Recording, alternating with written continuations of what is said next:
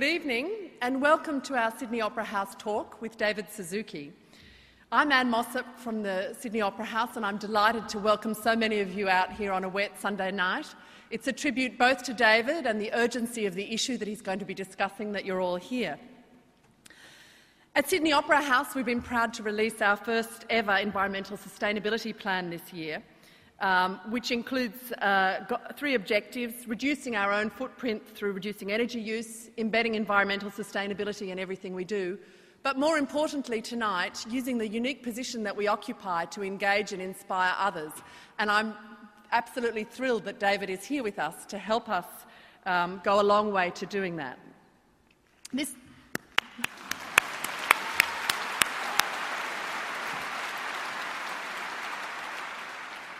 This evening we're going to be hearing from David Suzuki, and we'll also have the pleasure of having David speak in conversation with Tim Flannery, and you'll also be seeing a short excerpt of a documentary, Force of Nature, that David has been involved in.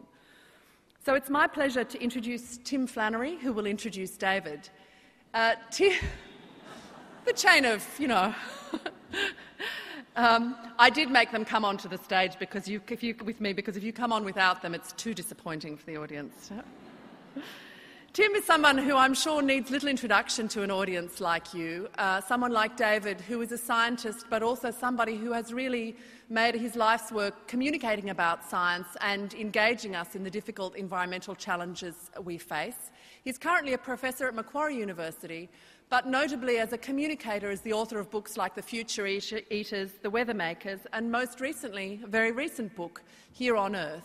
So he's the perfect person to be here and to be in conversation with David. So it's my pleasure to hand over to Tim Flannery.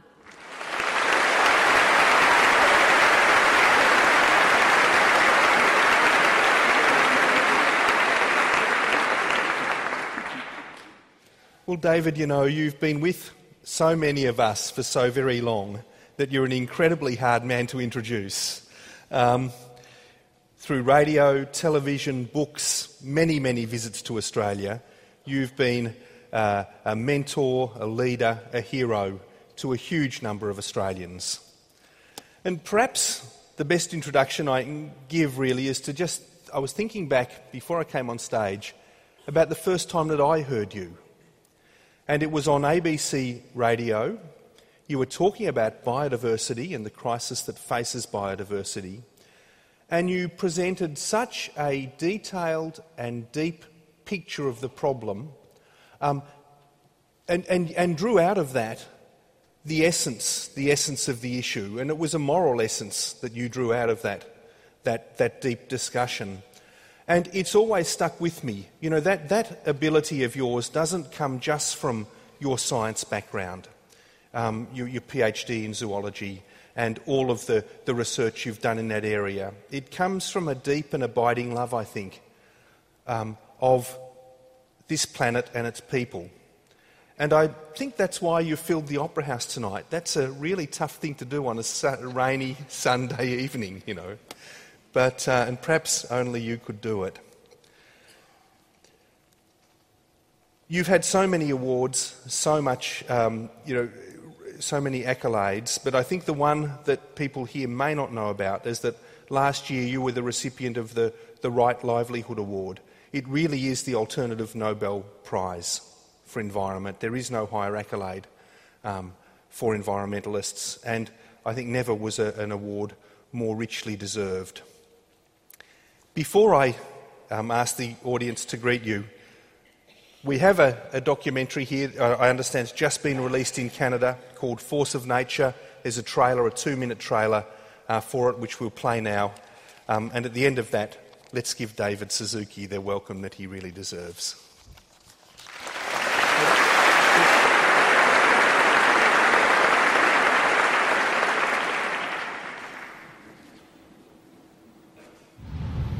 It kind of feels like kind of a wrap of what I've been doing. It really is a nice completion. I can just go home and die now. We fail to ask the important questions. How much is enough? Are there no limits? One species us is single-handedly altering the planet. We have become a force of nature. There's no environment out there and we are here. We are the environment. Let me introduce myself. My name is David Takayoshi Suzuki. The repercussions of Pearl Harbor were the defining events in my life. For my dad and mother, it must have been an absolutely brutal time. Just seeing this, they were really Japanese.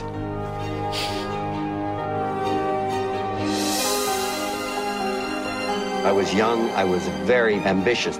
He was full of passion. I wanted to publish a paper that people would read and go, wow. Well, I never realized this was going to be such a big deal.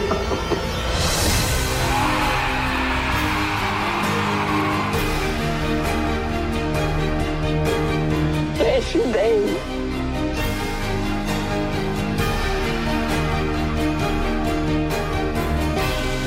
Today, we can begin to look ahead and imagine a new way of living in harmony and balance.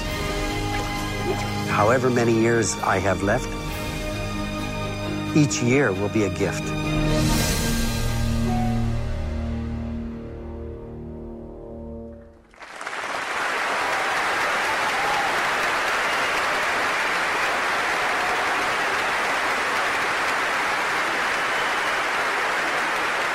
That was a commercial for a film just released in theaters across Canada and I hope soon in Australia. Thank you very much for coming out on a very Vancouver-like night. I'm delighted to see the seats filled and thank you so much, Tim. Tim is one of my great heroes who I met here many years ago and have followed his career with great interest. He's been, I think, one of your most influential people around the world. So I'm honored to be introduced by Tim.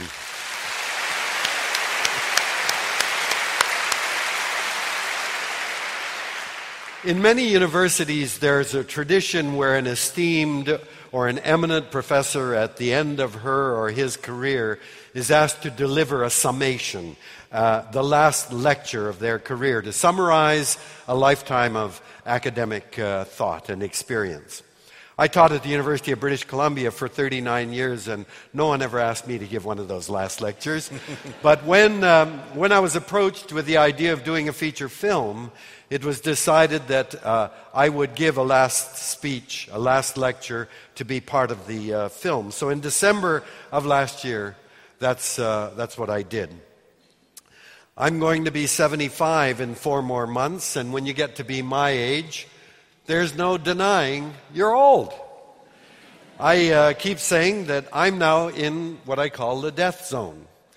Now, there's nothing morbid about that. I'm sorry to break it to you, but I'm afraid every one of you is going to die too. Some of us are just going to get there a little sooner. But I feel a special urgency now that I'm an elder because I think it's the most important part of my life. You see, as elders, we have a responsibility, it seems to me, to sift through a lifetime of experiences, of thought, of observation, to think about what kind of a legacy can be distilled to pass on. A few months ago in Canada, a reporter asked me, well, what do you hope people say about you after you're gone? And I was stunned. And I looked at him and I said, after I'm dead, I don't give a shit what anybody says about me. I'm going to be dead. But it would be nice if a few ideas that I have would continue to resonate among people. So while I'm still kicking, I can offer a gift without any hidden agenda of a desire for celebrity, for money or power. I can speak the truth that comes from my heart. I hope in speaking to you this evening it will prompt all of you, even the young ones that are here, to reflect on your own life, to ask the important questions. What's life all about? What matters most to me? What brings me joy and happiness? What do I hope my legacy will be at the end of my life? I spent 30 years as a geneticist, and I have been astounded at the development of techniques for manipulation of DNA, the genetic material. In 2001, scientists announced an astounding achievement, the complete sequence of all 3 billion letters in the DNA of a human cell. And the most amazing insight that came from the Human Genome Project to me was a recognition that 99% of the genes in our cells are identical to the genes in chimpanzees. They are our nearest relatives. Every one of us carries tens of thousands of genes identical to the genes in our pet dogs and cats, identical to the genes in eagles, salmon, fruit flies, dandelions, and cedar trees. All of life is our biological kin. We are all related through a shared evolutionary history. And surely if the rest of creation is our biological relatives, we treat them with greater respect and care than if we simply regard them as resources, as pests, as weeds, or vermin. And in an act of incredible generosity, the web of living things who are our relatives cleanse, create, and replenish the most fundamental things that we need to survive and flourish. It was plants that created the oxygen-rich atmosphere that animals like us depend upon. Before photosynthesis on this planet, the atmosphere was toxic to us because there was no oxygen in it. Oxygen is a very reactive element. If it came into the atmosphere, it would immediately react and be removed from the air. It was plants over millions of years that took carbon dioxide out of the air and put oxygen back into it. And to this day, we depend on plants to do that for us. Life is a critical part of the hydrologic cycle. The first science lesson I remember from grade school was that water covers 70% of the earth, evaporates, forms clouds, falls on the earth, runs into rivers and lakes, evaporates. And life is a critical part of that hydrologic process. I believe Vancouver has the best water on the planet. Why? Because we get all of our water from 3 watersheds surrounded by old-growth rainforest. And when that rain falls on the soil, the tree roots and the other plant roots in the soil, fungi and bacteria, filter the water so that we can drink it. Life is every bit of our food for our nutrition, and life creates the very soil on which we grow our agricultural food. And all of the energy in our bodies, and all of the energy in our fuel, from dung to wood to peat to coal, oil, and gas, all of that energy is sunlight captured by plants through photosynthesis. So the point I'm trying to make is that the web of living things who are our relatives give to us the most fundamental needs that we as animals have to stay alive and healthy. We constantly boast that we are intelligent. Oh, we're a clever animal. But what intelligent creature, knowing the critical role that air, water, soil, photosynthesis, and biodiversity play in keeping us alive and healthy, would then proceed to deliberately and so thoughtlessly pour our toxic wastes into them, to destroy ecosystems and habitat, and drive species to extinction as if it's our God-given right, and that somehow it is not going to end up affecting us. Scientists use DNA to trace the movement of our species across the planet over time. Very, very clever, exquisite experiments. And what they show is that all of the trails lead back to Africa 150,000 years ago. I can't wait to be invited by the Ku Klux Klan to give a lecture to them, and I'm going to tell those pointy-headed characters, we're all Africans, because that's where we were born.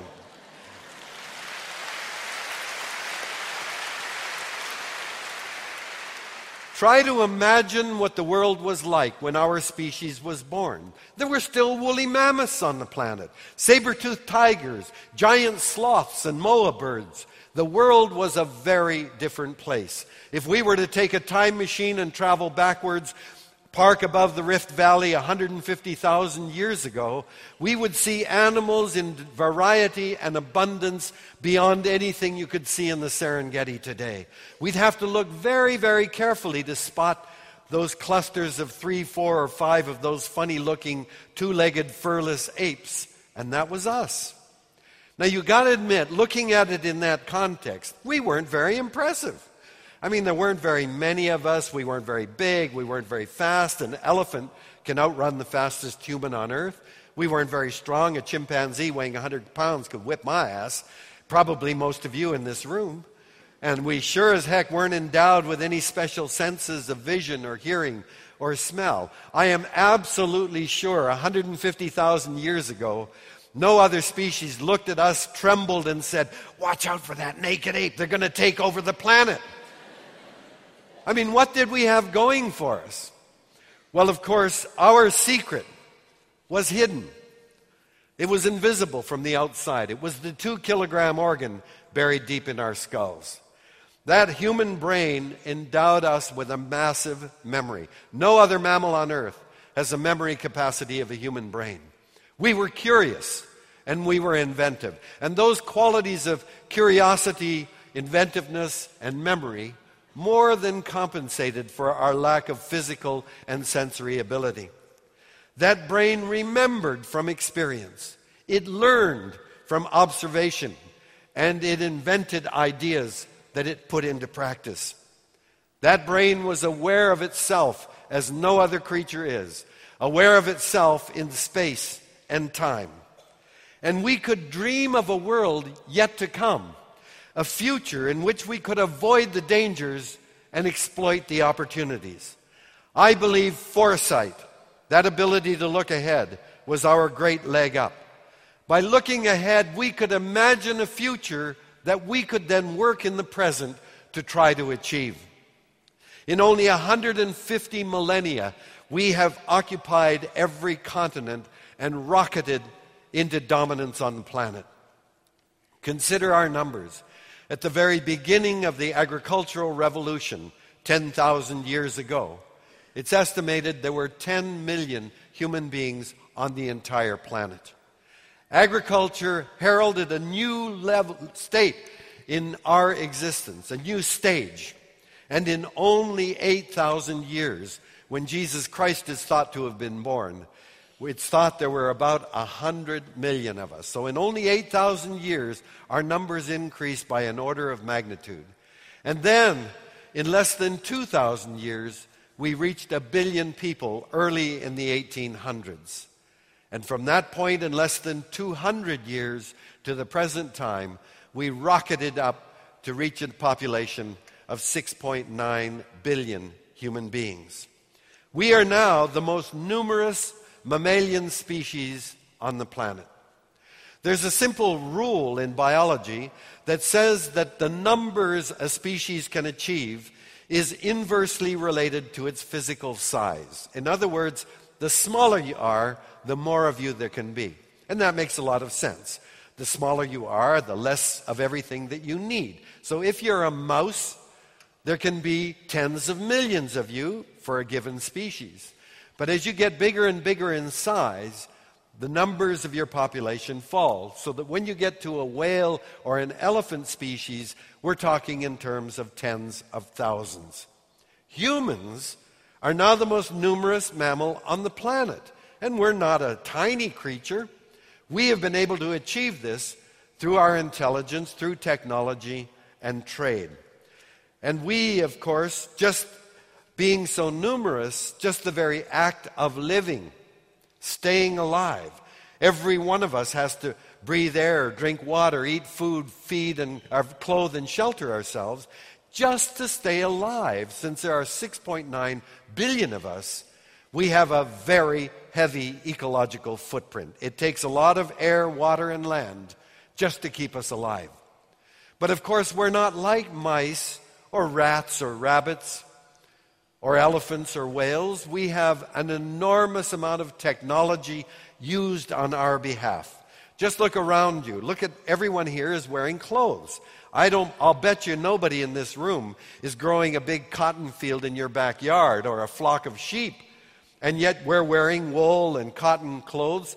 All of that is created for us and delivered to us by technology. So on our behalf, huge amounts of land and air and water are used to deliver us our clothing. And then you think of our food and look at our homes and workplaces, televisions, computers, cars.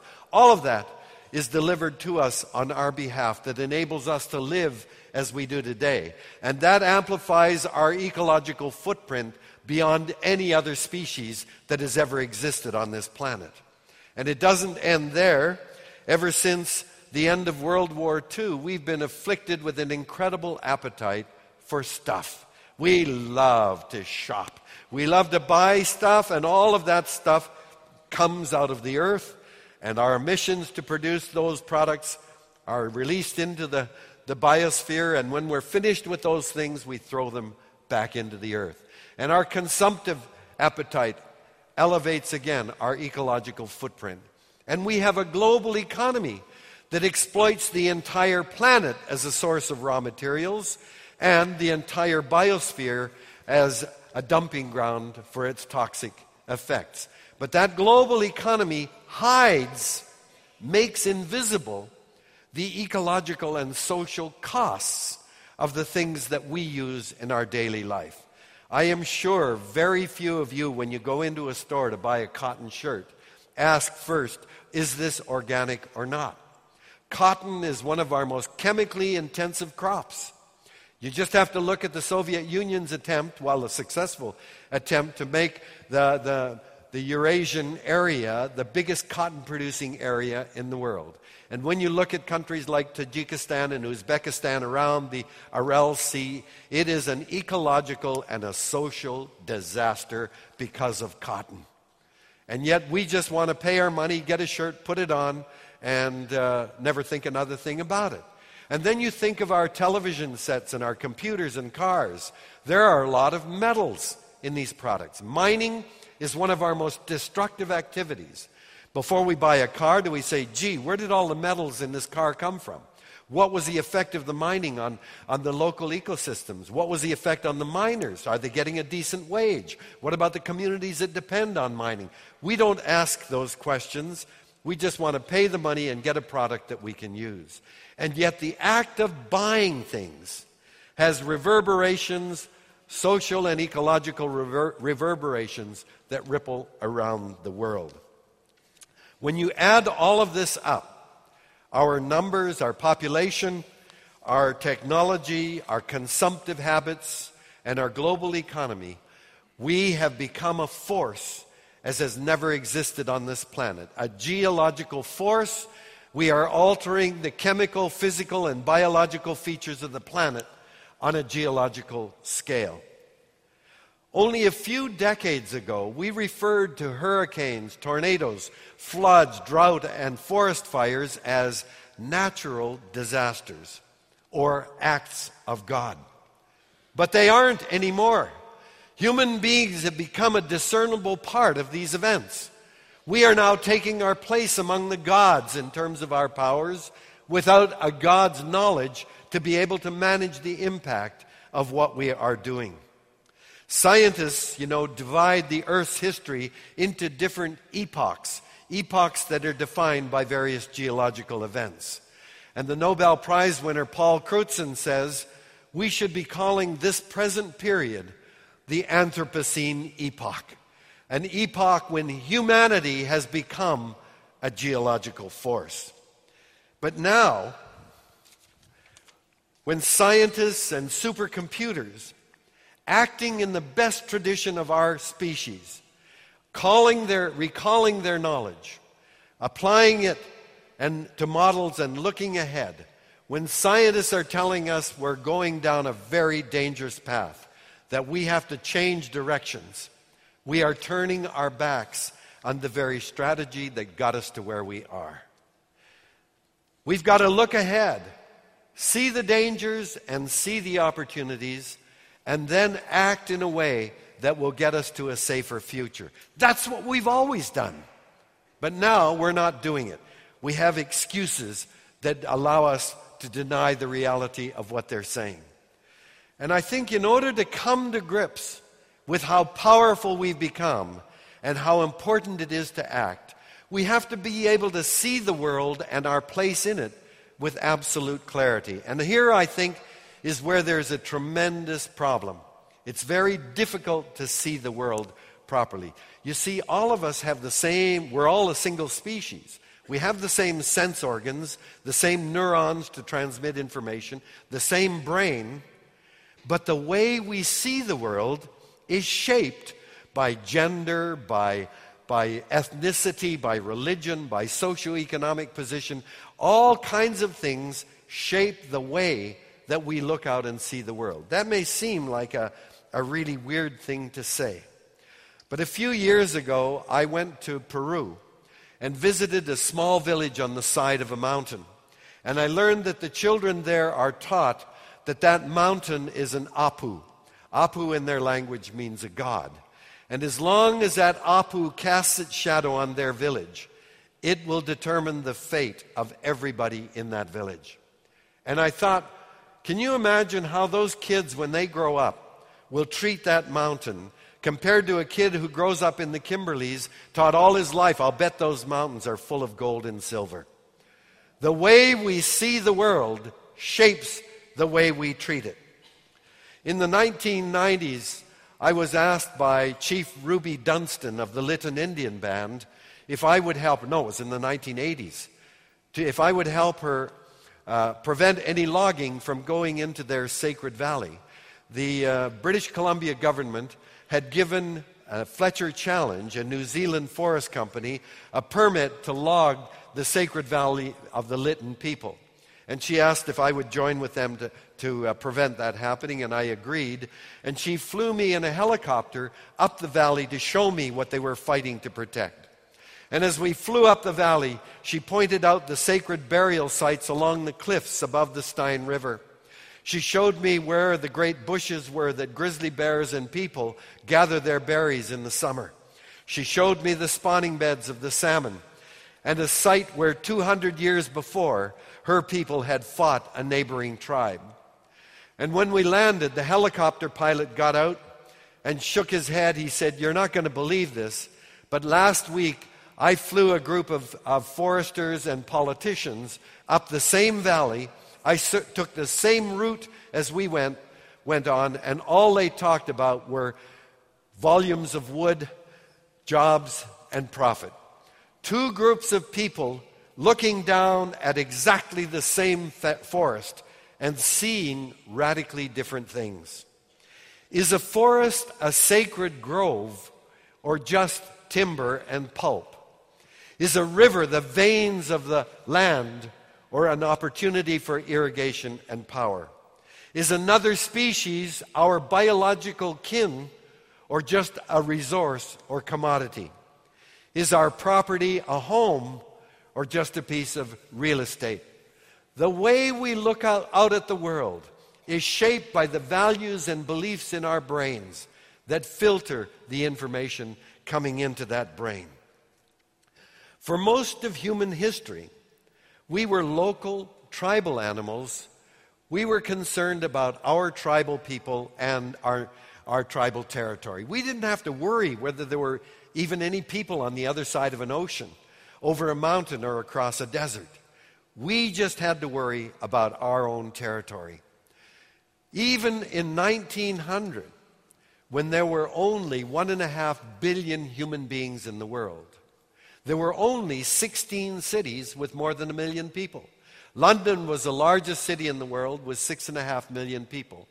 Tokyo was the 7th largest city in the world with 1.5 million people.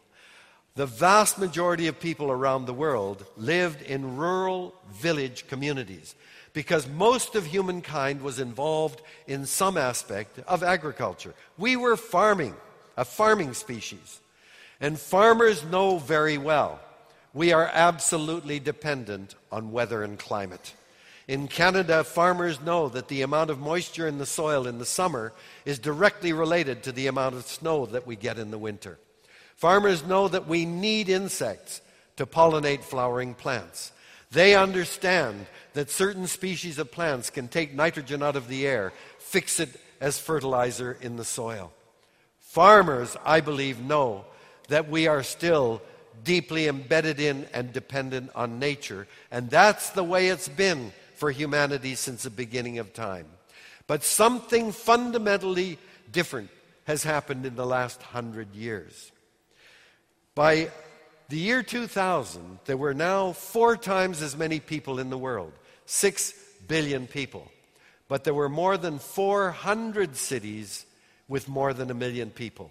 Now, by the year 2000, Tokyo was the largest city in the world with 26 million people. The 10 largest cities on the planet all had more than 11 million people. And in countries like Australia and Canada, more than 85% of us now live in big cities.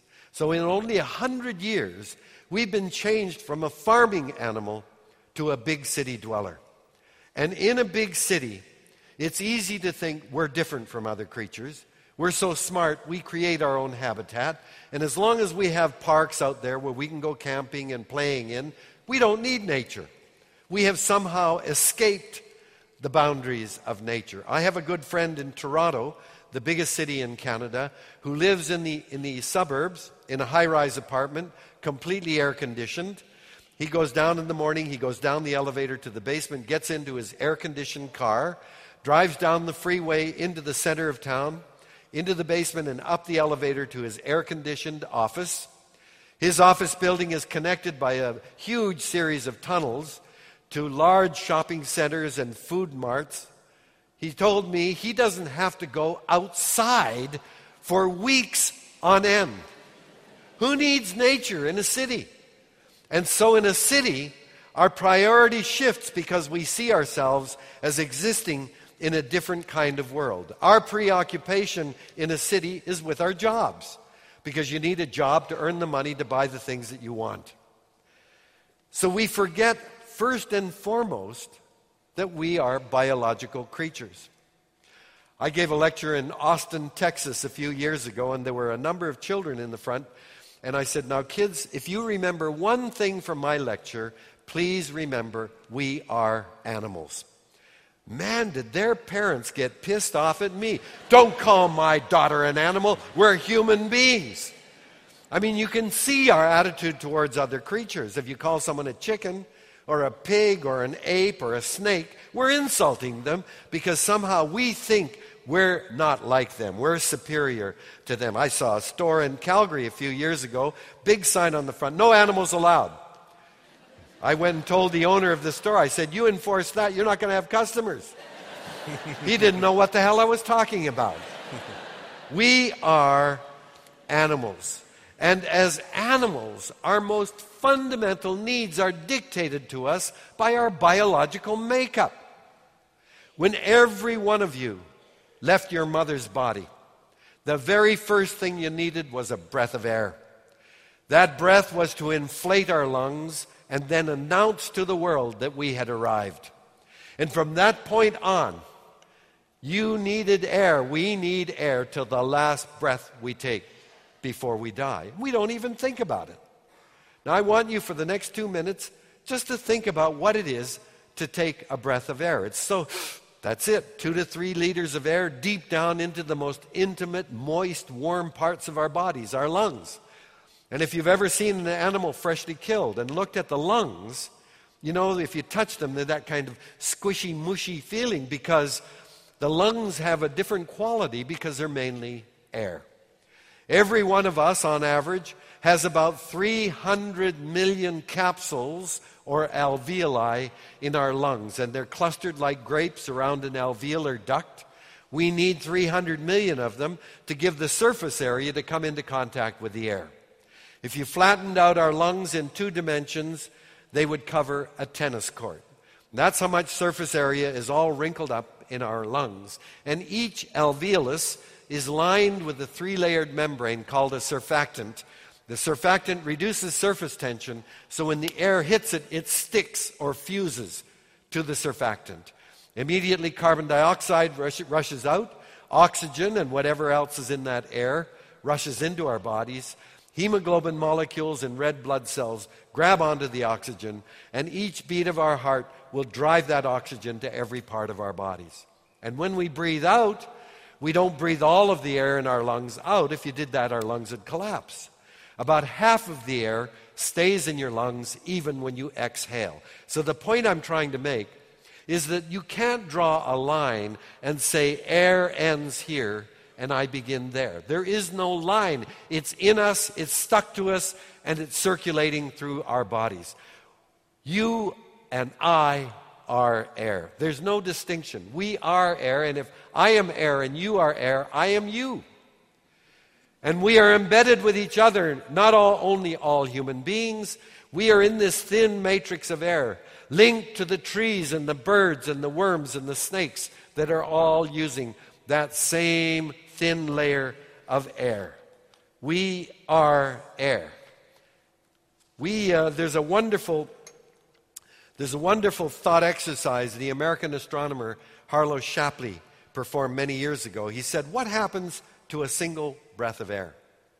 How do you follow a breath of air? You breathe it in. 98% of it is oxygen and nitrogen.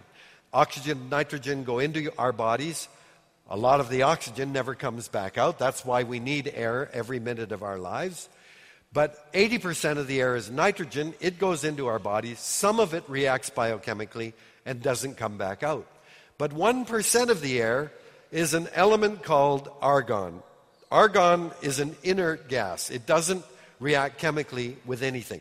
So you breathe it in, goes into our bodies, breathe it out, comes right back out. So argon is a good, what scientists call, marker for a breath of air. 1% of the air is argon. How many atoms of argon in a breath of air? Shapley calculates 3 times 10 followed by 18 zeros. That's 3 billion atoms of argon. Take it from me, that's a lot of argon. So if we were to follow one breath of air that comes out of Tim's nose, within minutes, that breath will have circulated through here by convection currents, and every one of us will be breathing gazillions of argon atoms from that one original breath a few minutes earlier. But of course the doors will open, and gradually that single breath will diffuse out of the room, across Sydney, across Australia. And according to Shapley, 1 year later, doesn't matter where you are in the world, because air is a single system, every breath you take will have about 15 argon atoms from Tim's breath a year before. So on that basis, Shapley calculates every breath you take will have millions of argon atoms that were in the bodies of Joan of Arc and Jesus Christ. That every breath you take will have millions of argon atoms that were in the bodies of dinosaurs 65 million years ago. That every breath you take will suffuse life forms as far as we can see into the future. Air surely should be thought of as a sacred substance, giving life to all terrestrial life forms, connecting us to from the past and on into the future. We say we are intelligent.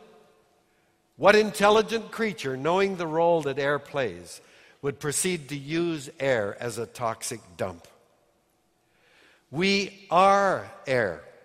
Whatever we do to the air, we do directly to ourselves. So we, as an environmentalist, I know for years we framed the problem the wrong way. There's no environment out there and we are here, and we have to regulate our interaction with it. We are the environment. We are the air. And whatever we do to the air, we do directly to ourselves. Would you deliberately dump toxic chemicals into the lungs of your infants? Of course not. And yet we do it to the air, and we are air. We are water. Every one of us is at least 60% water by weight. We're all basically a big blob of water with enough thickener added we don't dribble away on the floor. And of course, our bodies leak water. It comes out of our skin and our eyes and our nose and our crotch, and we're losing water all the time. When I take a drink of water, do you think this is Sydney water? The hydrologic cycle says water cartwheels around the planet. Any drink you take will have molecules that have come from all of the oceans of the world, has evaporated off the canopies of every forest on the planet. We are water. Whatever we do to the water, we do to ourselves. And we are earth, because every bit of our food that we eat to make up our bodies was once alive. And the bulk of it was plants grown in the soil. We are the earth through the plants that feed our bodies.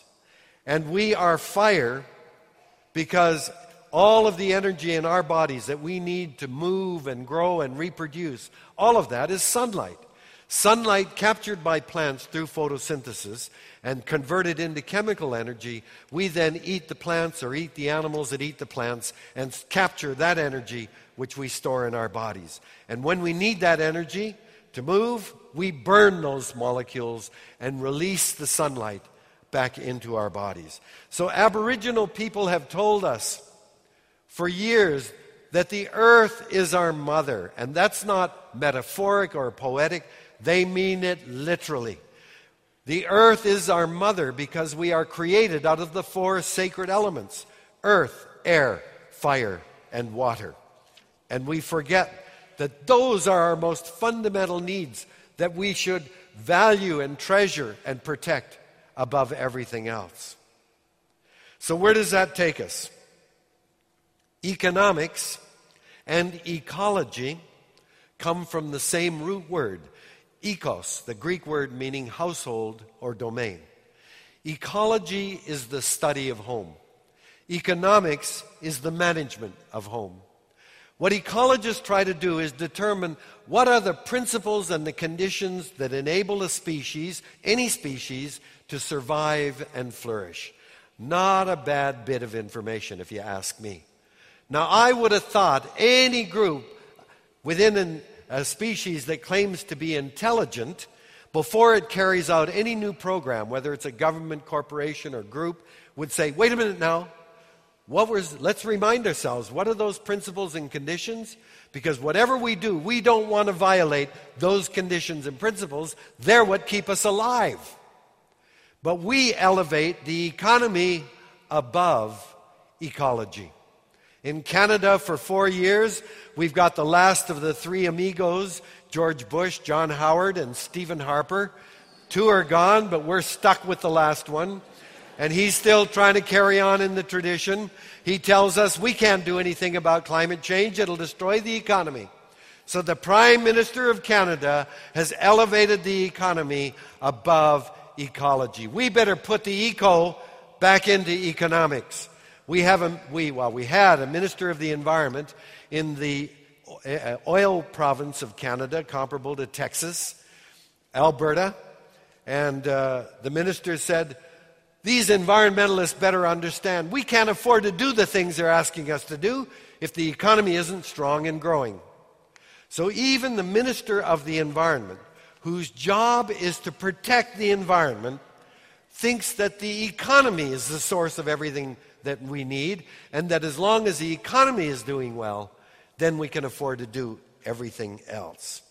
I'm told by business people and politicians over and over again, listen, Suzuki, you got to be realistic. The economy is the bottom line. That's why this past summer in Canada, I did a 10-part series called The Bottom Line. As a scientist, I know there's a fundamentally different bottom line. And we'd better find out about that bottom line pretty quickly. You see, we live in a world that is shaped by principles and concepts in physics, chemistry, and biology that come before anything else. The first and second laws of thermodynamics and physics tell us that we cannot build a perpetual motion machine. The law of gravity says you can't have an anti-gravity machine here on Earth. The laws of the speed of light tells us that we can't build a rocket that will travel faster than the speed of light. These are forces of nature that physicists tell us we have to live with. And anybody accepts the reality of those facts. In chemistry, there are simple laws that determine the kind of chemical reactions that go on, how rapidly they can go on, which chemicals can react. We know that laws of diffusion constants and reaction rates dictate what we can do in the area of chemistry. And in biology, we know that we as animals have an absolute requirement for clean air, clean water, clean soil, and clean energy if we are to survive and remain healthy. Those things you can't change.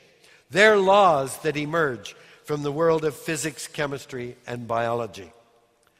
Other things, capitalism, free enterprise, corporations, currency, markets, the economy, are not forces of nature. We invented them. And if they're not working, those at least we can change. You can't change the laws of physics, chemistry, or biology, but you can sure as hell change these things. In 2008, we had an unbelievable opportunity. We had an economic meltdown. Yeah, I know, Australia went through it really well because you had such a great government and all that stuff. But believe me, the rest of the world had a moment. That moment of crisis was an enormous moment of opportunity. That kind of crisis says we had to sit back and say, we keep going to the dot-com boom and the bust, and then the housing boom and the bust. There's something wrong. We can't just keep going like that. We got to do it a different way. So it was an opportunity that emerged from the crisis. But what did we do? Mr. Bush and then Mr. Obama began to pour hundreds of billions of dollars back into the very banks that created the problem, into the auto sector that created all kinds of problems with no strings attached. All they said was, please, please, please get back up and running and growing. Einstein said that the definition of insanity is doing the same thing over and over again, expecting a different result.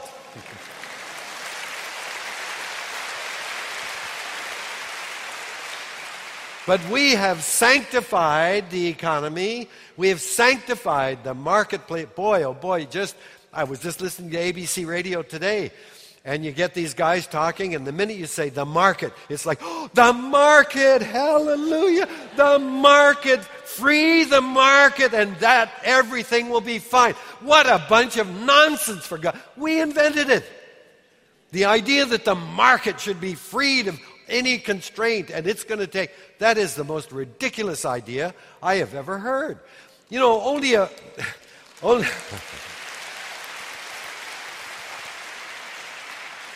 a few hundred years ago, people believed in dragons and demons and monsters, and we really believed in them. I mean, we'd give them gold and jewels. We'd do anything to get them off our backs.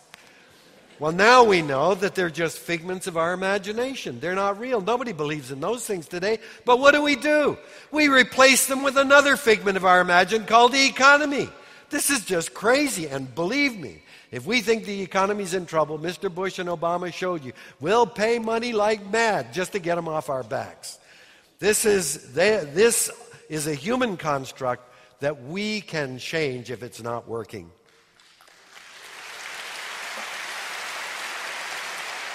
We compound the problem by elevating other constructs above nature. We draw lines around our property, around our cities, around our states, around our countries. And by God, do we take those borders seriously. You'll go to war, kill, and die protecting those boundaries. But guess what? Nature doesn't give a hoot about our boundaries. I was in Alberta a few months ago, and I said, you're developing the dirtiest oil on the planet, and I don't give a damn what you do with that air as long as you keep it within your province. You take care of that air, and you can do whatever you want. But of course, it's not possible. Air doesn't care about human borders. Water doesn't care about human boundaries. We have winds that blow off Africa, blow seeds and dust all the way over to North America. Those seeds and dust don't stop at the border and say, gee, I didn't bring a visa, I can't get into the United States. Then you think about all the mammals and the birds and the insects and the fish that migrate through territories without a regard to whether they're human boundaries or not. But look at the consequence of our sanctifying our borders and our economies. 192 nations gathered in Copenhagen last December, trying to negotiate something that belongs to no one through the lenses of 192 national borders and 192 economic priorities. You think for a minute an event like Copenhagen or Kyoto before that could ever succeed? Of course not, because we've elevated human economies, human constructs, above the very things that keep us alive, that pay no attention to what we invent or not. These are doomed to fail, because we think that we're so hot and so important and so smart that we're going to negotiate through our national and economic borders. An economy is made possible by the biosphere. We dilute away our toxic effluents in that biosphere, the zone of air, water, and land, where all life exists. When we're finished with our products, we dump them back into the biosphere as waste. Yet the economic system ignores or downplays the cost or discounts the many services that nature performs to keep the planet healthy for an animal like us. I once had a confrontation with the CEO of a major forestry company, and it was a rather contentious discussion, and finally he was so mad at me, he said, "Listen, Suzuki, are tree huggers like you willing to pay to protect those trees? Because if you're not willing to pay money to protect those trees, they don't have any value till someone cuts them down." And that for me was an epiphany, because I realized he was absolutely right.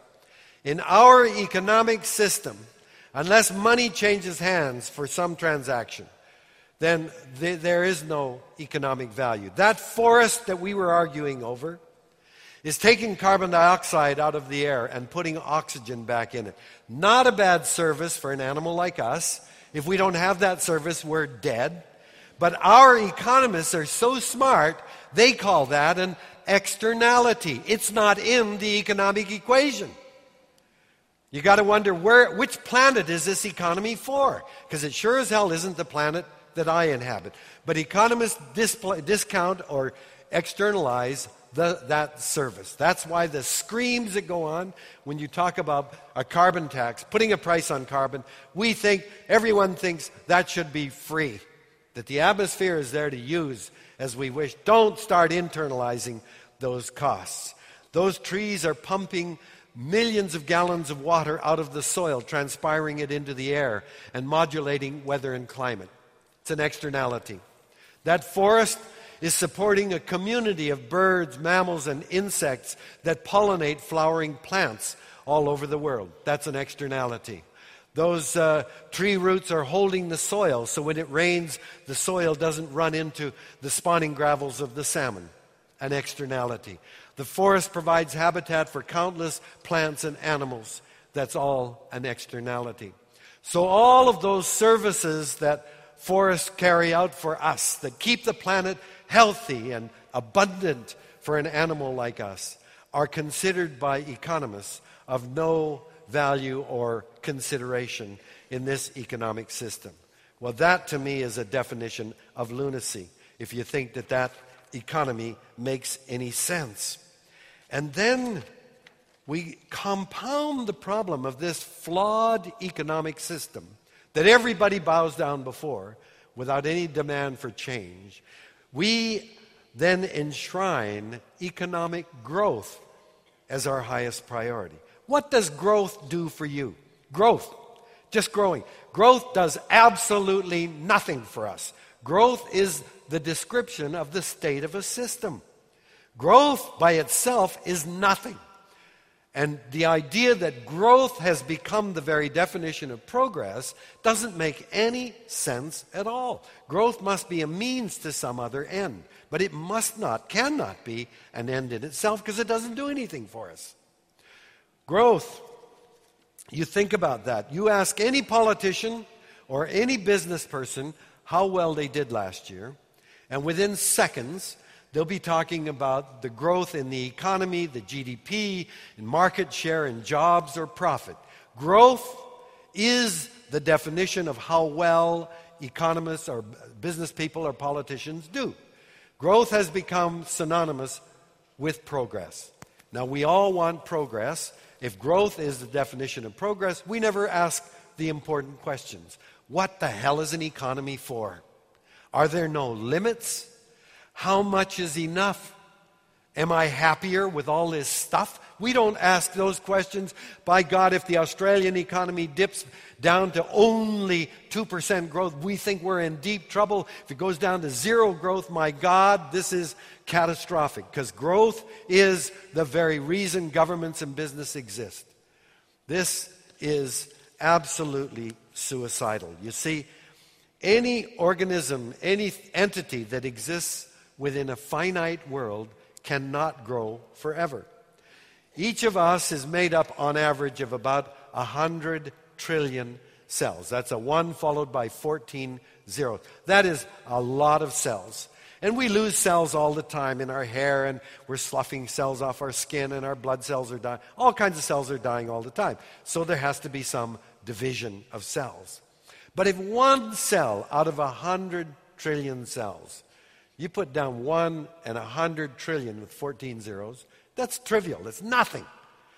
But if one cell says, I'm going to just keep on dividing, there's no point my restricting myself, before it reaches the size of very great mass, if you don't get rid of it, it'll kill you. Cancer cells think they can grow forever, and you know what the end result is. Any system that wants to grow forever in a finite world will result in the same thing, death. And yet economists, well, maybe they're not smart enough to know that our world is the biosphere, the zone of air, water, and land where all life exists. That's it. It can't grow. As Carl Sagan used to tell us, if you shrink the earth to the size of a basketball, the biosphere, where 30 million species live, would be thinner than a layer of varnish you paint onto that basketball. That's it. It can't grow. It's fixed. And yet economists think the economy can grow forever. And I'm going to show you why that is suicidal. And we've got to get rid of that as quickly as possible. Anything growing steadily over time, whether it's the amount of garbage you make, the amount of water you use, the size of your city, the number of people in the world, anything growing steadily over time is called exponential growth. And anything growing exponentially has a predictable doubling time. So if it's growing at 1% a year, it'll double in 70 years. 2% a year in 35 years. 3% 24 years. 4% 17 and a half years. Anything growing steadily will have a predictable doubling time. I'm going to give you a system analogous to the planet, and that is a test tube full of food for bacteria. So the test tube and the food is the planet, and I'm going to drop one bacterial cell in, and the bacterium is us. And it's going to go into exponential growth. It's going to divide every minute. Okay? So at time 0, at the very beginning, there's one cell. 1 minute later, there are 2. 2 minutes, 4. 3 minutes, 8. 4 minutes, 16. That's exponential growth. And at 60 minutes, the test tube is completely packed with bacteria, and there's no food left. So it's a 60-minute growth cycle for bacteria. When is the test tube only half full? Well, of course, the answer is at 59 minutes. 59 minutes, it's half full, but 1 minute later, it'll be completely filled. So at 58 minutes, it's 25% full. At 57 minutes, it's 12.5% full. At 55 minutes of a 60-minute cycle, it's 3% full. So if at 55 minutes, one of the bacteria says, guys, I've been thinking, we got a population problem. The other bacteria would say, Jack, what the hell have you been smoking, man? 97% of the test tube's empty, and we've been around for 55 minutes. And they'd be 5 minutes away from filling it. So bacteria are no smarter than people. At 59 minutes, they go, oh my God, Jack was right. We got a population problem. What the hell are we going to do now? Well, don't give that money, any money to those economists. Give it to those scientists. And in less than a minute, those bacterial scientists invent 3 test tubes full of food for bacteria. So they quadruple the amount of food in space. That would be like us discovering 3 more planet Earths where we could start using it right away. So they're saved. What happens? At 60 minutes, the first test tube's full. 61 minutes, the second test tube's full. At 62 minutes, all 4 are full. By quadrupling the amount of food and space, you buy 2 extra minutes. How do we add even a fraction of 1% more of air, water, soil, or biodiversity? You can't. It's fixed. You can't grow it. And every scientist I've talked to agrees with me. We're already past the 59th minute. Think about that. All of this discussion about we got to have more, we got to have more. You look at the way you're living in Sydney. Why do you have to have more? Why do you need any more economic growth?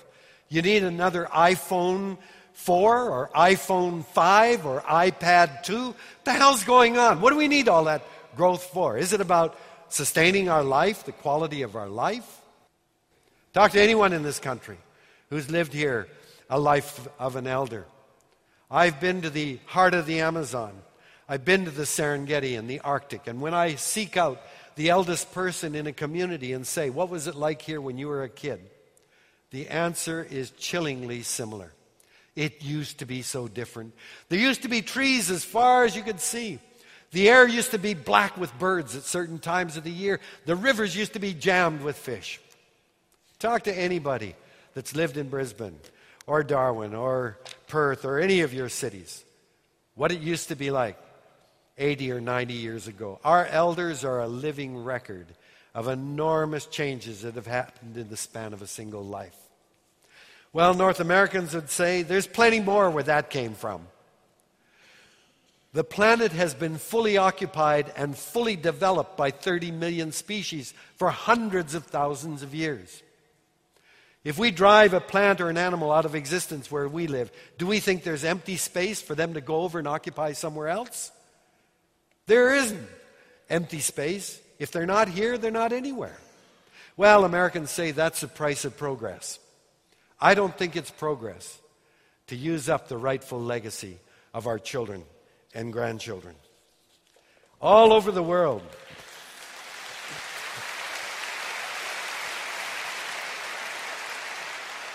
What's truly frightening to me is that you don't have to talk to an elder. My children, our children are under 30. They remember when you used to be able to catch salmon right outside of Vancouver. They remember all kinds of creeks that used to be filled with fish that are all filled in now and supporting a housing development. Our younger and younger people remember. Tara and I first came to Australia in 1989. And when we dove on the Barrier Reef, we couldn't believe it. 4 years ago, we dove again. And I was shocked at the change that's gone on, even in that short period of time. And when I see fishermen just pulling fish out of the oceans without regard to the fact there are fewer of them and they're getting smaller, I wonder what it's going to take. We know the planet's a mess. But the media tend to ignore that. You know, when I got here 2 weeks ago, all Australians were just delighted. The Australian dollar had reached parity with America's dollar. Oh, you guys are so fantastic. That's great. Huge headlines. You know, Aussie dollar so strong and all that. But around 2 weeks ago, there was an announcement that 20% of all plant species might be extinct by the middle of this century. In Canada, I don't know what kind of an announcement that made in Australia. But in Canada, it was buried on page 18 of our national newspaper, a little story like that. All these stories about how many mammalian species and bird species and freshwater fishes are going extinct. And yet, boy, anything economic gets banner headlines. And we ignore the reality. The oceans cover 70% of the planet.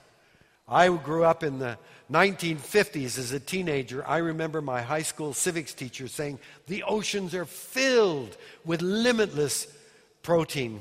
The fish, I felt it was my duty to catch as many as I could because there were too many of them, man. They're going to take over the planet. You know the oceans are a mess. There are islands of plastic in the Pacific Ocean bigger than the state of Texas.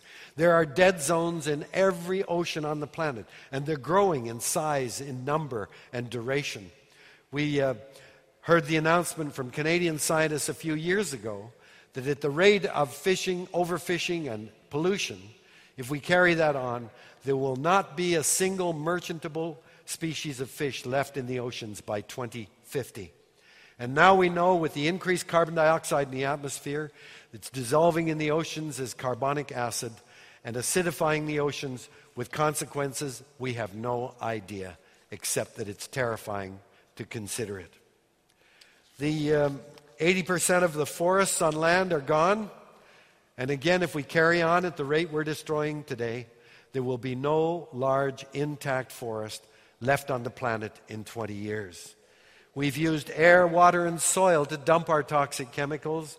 I know what a great country Australia is, but I'm sorry, every one of you is filled with dozens of toxic chemicals and more than a pound of plastic dissolved in your bodies. And now we know, of course, that climate change is real. It's being caused by us, by our burning of fossil fuels, and it's very, very urgent that we address this issue within the next decade. So here we are, as a species, unbelievably clever, but without the humility to acknowledge that there are limits and that we don't know enough to manage the entire biosphere. I think at this point we have to ask the most important question. Well, what is life all about? We're all going to die. We're all going to die. And what do we think that life that we're going to live is all about? My great teacher, my hero and mentor was my father. In 1994, when he was 85, he was dying. He was completely prepared for it. I was amazed. He was totally unafraid. And I moved in to care for him the last month of his life, and that was one of the happiest times I spent with my father. We laughed and cried together. We pored over scrapbooks.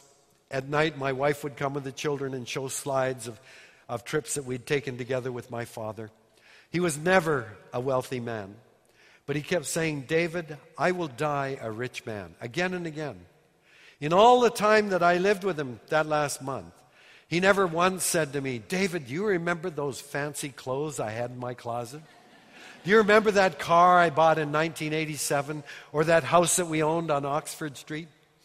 All he talked about were family, friends, and neighbors and the things that he did together with them. That was his wealth, and in those, he was truly a wealthy man. We've got off on some weird idea of what really the meaningful things in life really are. In the 1990s, before Hong Kong reverted to China, I got a letter in the mail from a real estate agent. Tara and I have lived in this house. It's a beautiful spot in Vancouver on the ocean now for over 35 years. And we got this letter saying, "Offshore money is pouring into Vancouver. Now is the time to sell your house and buy up." I'd never heard the expression "buy up" in reference to a house. That house is our home. I didn't know that you invest in property and then live in it for a while, then sell it and buy up. I thought you made it your home, the place where you want to live for the rest of your life. And I have to admit, I was very angry when I got this letter. So I said, okay, this guy wants to sell my home. If I'm going to put it on the market, what are the things in that home that make it so worthwhile to me? And the first thing I thought about was the fact that Tara's mother and father, when we bought that house, we built an apartment for them upstairs, and they moved in to live with us. And they've now lived with us for 35 years. All their lives, my children have had grandma and granddad upstairs. And I put that down as one of the highest values on that house. My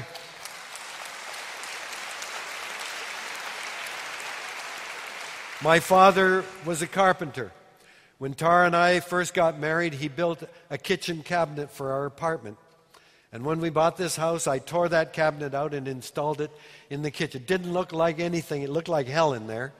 But every time we use that kitchen cupboard, I think of my father. And I put that down.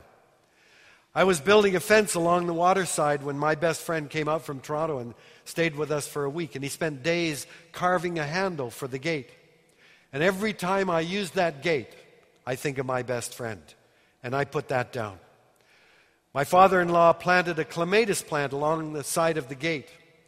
And when my mother died in 1984, we put my mom's ashes on that plant. And then my sister's daughter died unexpectedly, and we put Janice's ashes on that plant. And every year when the beautiful purple flowers emerge along that gate, I know that Janice and my mother are there. And I put that down. My children have dragged dead snakes and squirrels and birds off the street. They've got a little animal cemetery under our dogwood tree. And I put that down. And when I look at that list that I prepared for the real estate agent, I realize those are the things that made my property our home. And to us, those are priceless. And on the market, they are absolutely worthless. And I think of Aboriginal people around the world who see the earth as our mother and view rocks and rivers and forests and soil as sacred. How do you put a price on that? And that's the problem with evaluating everything in economic terms. Those things that matter most to us have no value within that economic system. Somehow we've got ourselves into thinking that our happiness depends on having more and more stuff. That everything's got to be bigger and newer. And that's what life is all about, and yet it's simply not true. So what then at this point is our challenge? First of all, we have to slow down. What the hell's the hurry? We're all going to die. All that rushing is only going to get you there to the end. And then I think we have to get to know each other and think about our children and grandchildren and what we are leaving them. And then, the most important thing, we have to reimagine the future. Our great ability was the ability to imagine the future. A future where we avoid dangers and exploit opportunities. Because once you imagine that future, then you have a direction. You know where you want to go, and we can all work together to achieve that future. Imagine a world where we live, work, and play in the same area. So we don't need a car because all the fun and action is going on right out there in the street. Imagine a world where every building and road capture sunlight and convert it into electricity. Where every roof captures water and grows food. Imagine our cities full of fruit and orchards of fruit and nut trees and community gardens where we celebrate the seasons as the different plants become mature and we can consume them. Imagine extracting heat from the earth in the winter and putting that heat back into the earth in the summer. Imagine cancer and asthma rates plummeting because we no longer use air, water, and soil to dump our toxic chemicals. Imagine zero production of waste because our industries are designed to mimic nature, where one organism's waste becomes another organism's opportunity. Imagine being able to drink the water out of any river or lake, as I did when I was a boy. In Canada right now, when you catch a fish, you have to consult a book telling you what chemicals are in it and how much you can eat per week. Imagine a country where you could catch a fish and eat it and not worry about what was in it. Imagine an Australia rich with forests that can be logged forever because you're doing it the right way. Imagine lighter than airships carrying massive payloads over long distances to isolated communities, or carrying tourists in a delightful float across the land. Imagine an economy that's in balance with nature's productive capacity that incorporates nature's services. I could go on, giving you a list of things you can imagine. But these are not pie-in-the-sky ideas like carbon capture and storage. These are actually being tried.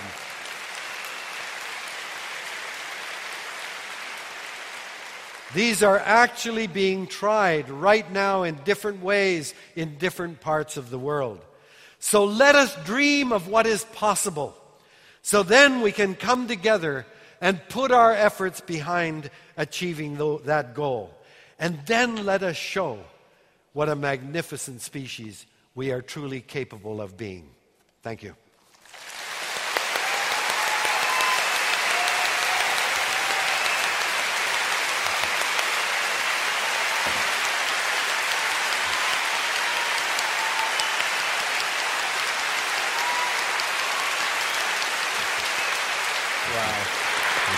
That was brilliant. Thank you. Thank you.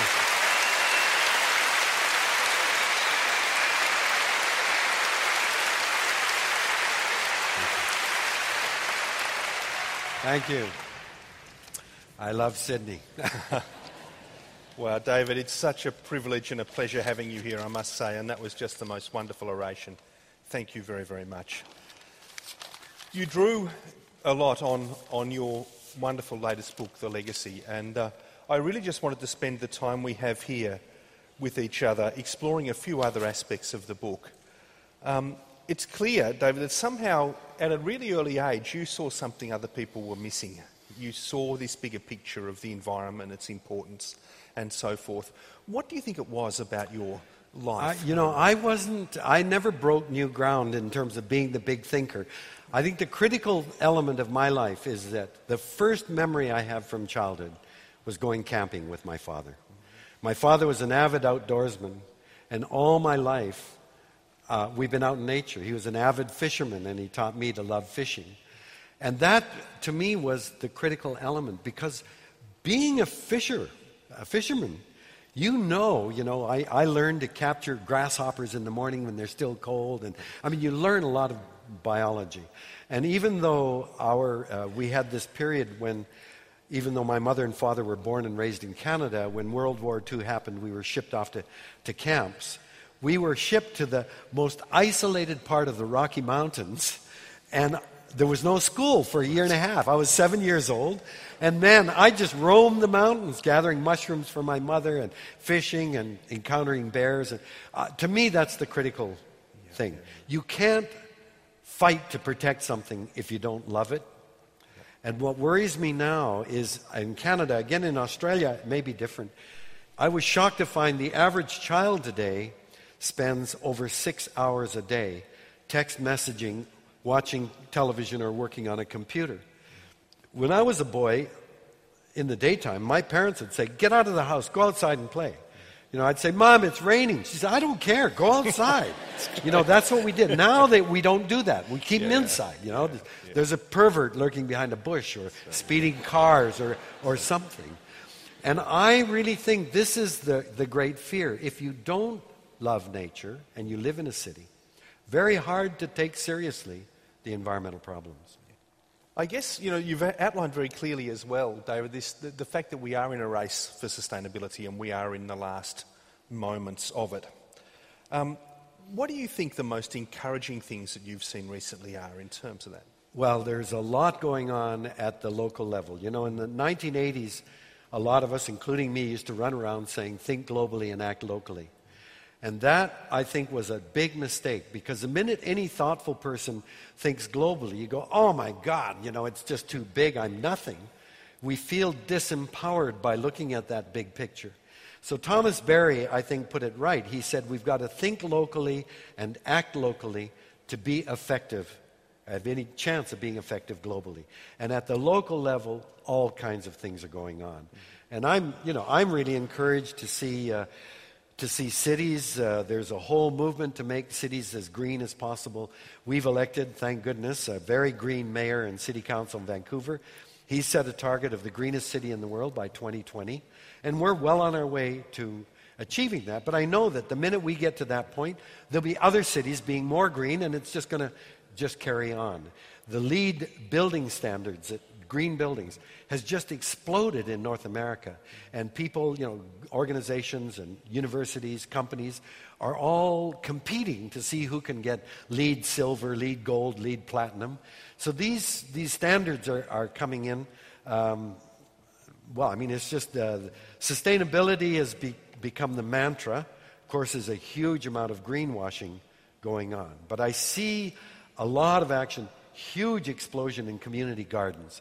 I think the whole movement around food is a very, very important one. The slow food movement, eating local, eating seasonal, eating organic. These are all a part of seeing ourselves in a bigger picture. Yeah, I think it's fantastic you're seeing the, reasons for hope in that grassroots stuff, because that's what where enduring change comes from, Yep. clearly. But we do have to live with our governments. We do have to live with these national Yeah, governments. I mean, this is the And- thing. There are a lot of environmentalists now who have really said it's too late. We've passed too many tipping points. And, you know, I've just finished Requiem for a Species by Clive Hamilton. And it's a very, very heavy book because I didn't disagree with anything he's saying. But the Requiem is for us. Yes. And Jim Lovelock is saying the same thing, that the planet has a temperature and we've gone past too many tipping points. My take on it is different. I'm a scientist, as are you, and you know that the curves are all relentlessly down. But I don't think anyone can say it's too late because we don't know enough. We don't know enough to say it's too late. And I think if we can back off, give nature some room, that nature's got a lot of surprises still in store. Some of them are not going to be very pleasant. But let me just tell you a story that should give everyone a lift. The most prized species of salmon is a sockeye salmon. And in Canada, there are 5 species of salmon. And the largest run of sockeye salmon in the world is in the Fraser River in British Columbia. Traditionally, we like a run of about 20 to 30 million. And that's a good, solid run, although it's nothing like what the natives had before we came. But anyway, 20 to 30 million. Last year, we had just over 1 million salmon return. And quite frankly, I thought that's it. They've had it. And the government set up a commission to look at what happened to the sockeye salmon. And we were mourning for the sockeye. This year, 1 year later, we got the biggest run in 100 years, 35 million sockeye. Nobody has a clue what the hell is going on. I don't believe for a minute that the sockeye salmon are out of the woods. I still think. But that abundance and productivity just gave me hope that if we can give nature a chance, she will be far more generous than we deserve. Wow, that's fantastic, David. Thank you. I think...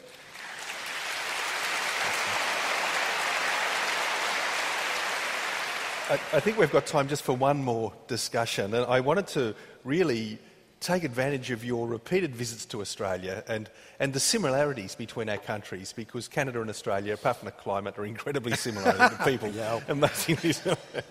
But what do you see when you come to this country over that long time period, and where do you see us now in the big global picture? Do you think we're making progress, or are we... Well, I just want to it's not a very happy picture. I want your audience to realize in 1988, around the world, the environment was at the top of the agenda. I remember vividly coming here and meeting Roz Kelly, who was your Minister of the Environment, a damn good Minister of the Environment. But all ministers of the environment were saying the right things. A guy ran for President of the United States in 1988, and he said, if you vote for me, I promise I will be an environmental president. That was, you know who it was? No, I couldn't say. George H.W. Bush. Really? Wow. He didn't have a green bone in his body, but he said it because the American public had demanded it of him. Brian Mulroney was re-elected Prime Minister of Canada. He appointed his brightest star to be Minister of the Environment, a man named Lucien Bouchard. I said to Lucien 3 months after he was appointed, what do you think is the most important issue facing us? And his answer was global warming. I said, how serious is it? He said, it threatens the survival of our species. We have to act now or we're in deep trouble. 1988, scientists meeting in Toronto at an atmosphere conference said, this global warming is happening, humans are contributing, and called for a 20% reduction in greenhouse gas emissions in 15 years. Think if we had done it. We would be so far past the Kyoto target and well on our way to the deep emissions. Those scientists were acting in the best tradition of our species, looking ahead, telling us where the opportunities lay. Why didn't we do anything? Couple of things. One is politicians have to start things that will pay off before the next election. And in Australia, that's 3 years. Now, you just told me to get converted from our current electricity in Australia to completely renewable electricity is going to cost how many billion? About $37 billion a year for 10 years. $37 billion. But in 10 years, all of your electricity would be completely renewable. What politician is going to go to you and say, vote for me, so that in 10 years, someone else is going to take credit for what I'm doing now? He's going to get a hammering because it doesn't pay off quickly enough. And the other thing that I think is evil is that after 1988, the fossil fuel industry led by Exxon began to spend tens of millions of dollars in a campaign of deception. There's a wonderful book by an academic named Naomi Oreskes called Merchants of Doubt. And she just said, where are these deniers, these skeptics, these websites that are saying climate change is junk science, that this is a natural, where's the money coming from? And she just tracked it all down. And what's going on, I believe, is criminal. The deniers, the skeptics, are carrying out a crime against future generations. And the fossil fuel industry has known, we know that they have known through their own studies, it's real, burning fossil fuels is causing it, and in the name of profit, they have carried out a campaign that has basically led us to do nothing for over 20 years. It's criminal what's gone on. Yeah.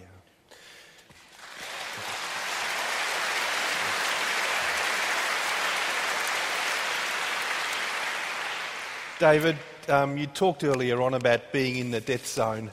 Don't wander too far in just yet, mate. We need you. Thank you so much for being here this evening. Thank you.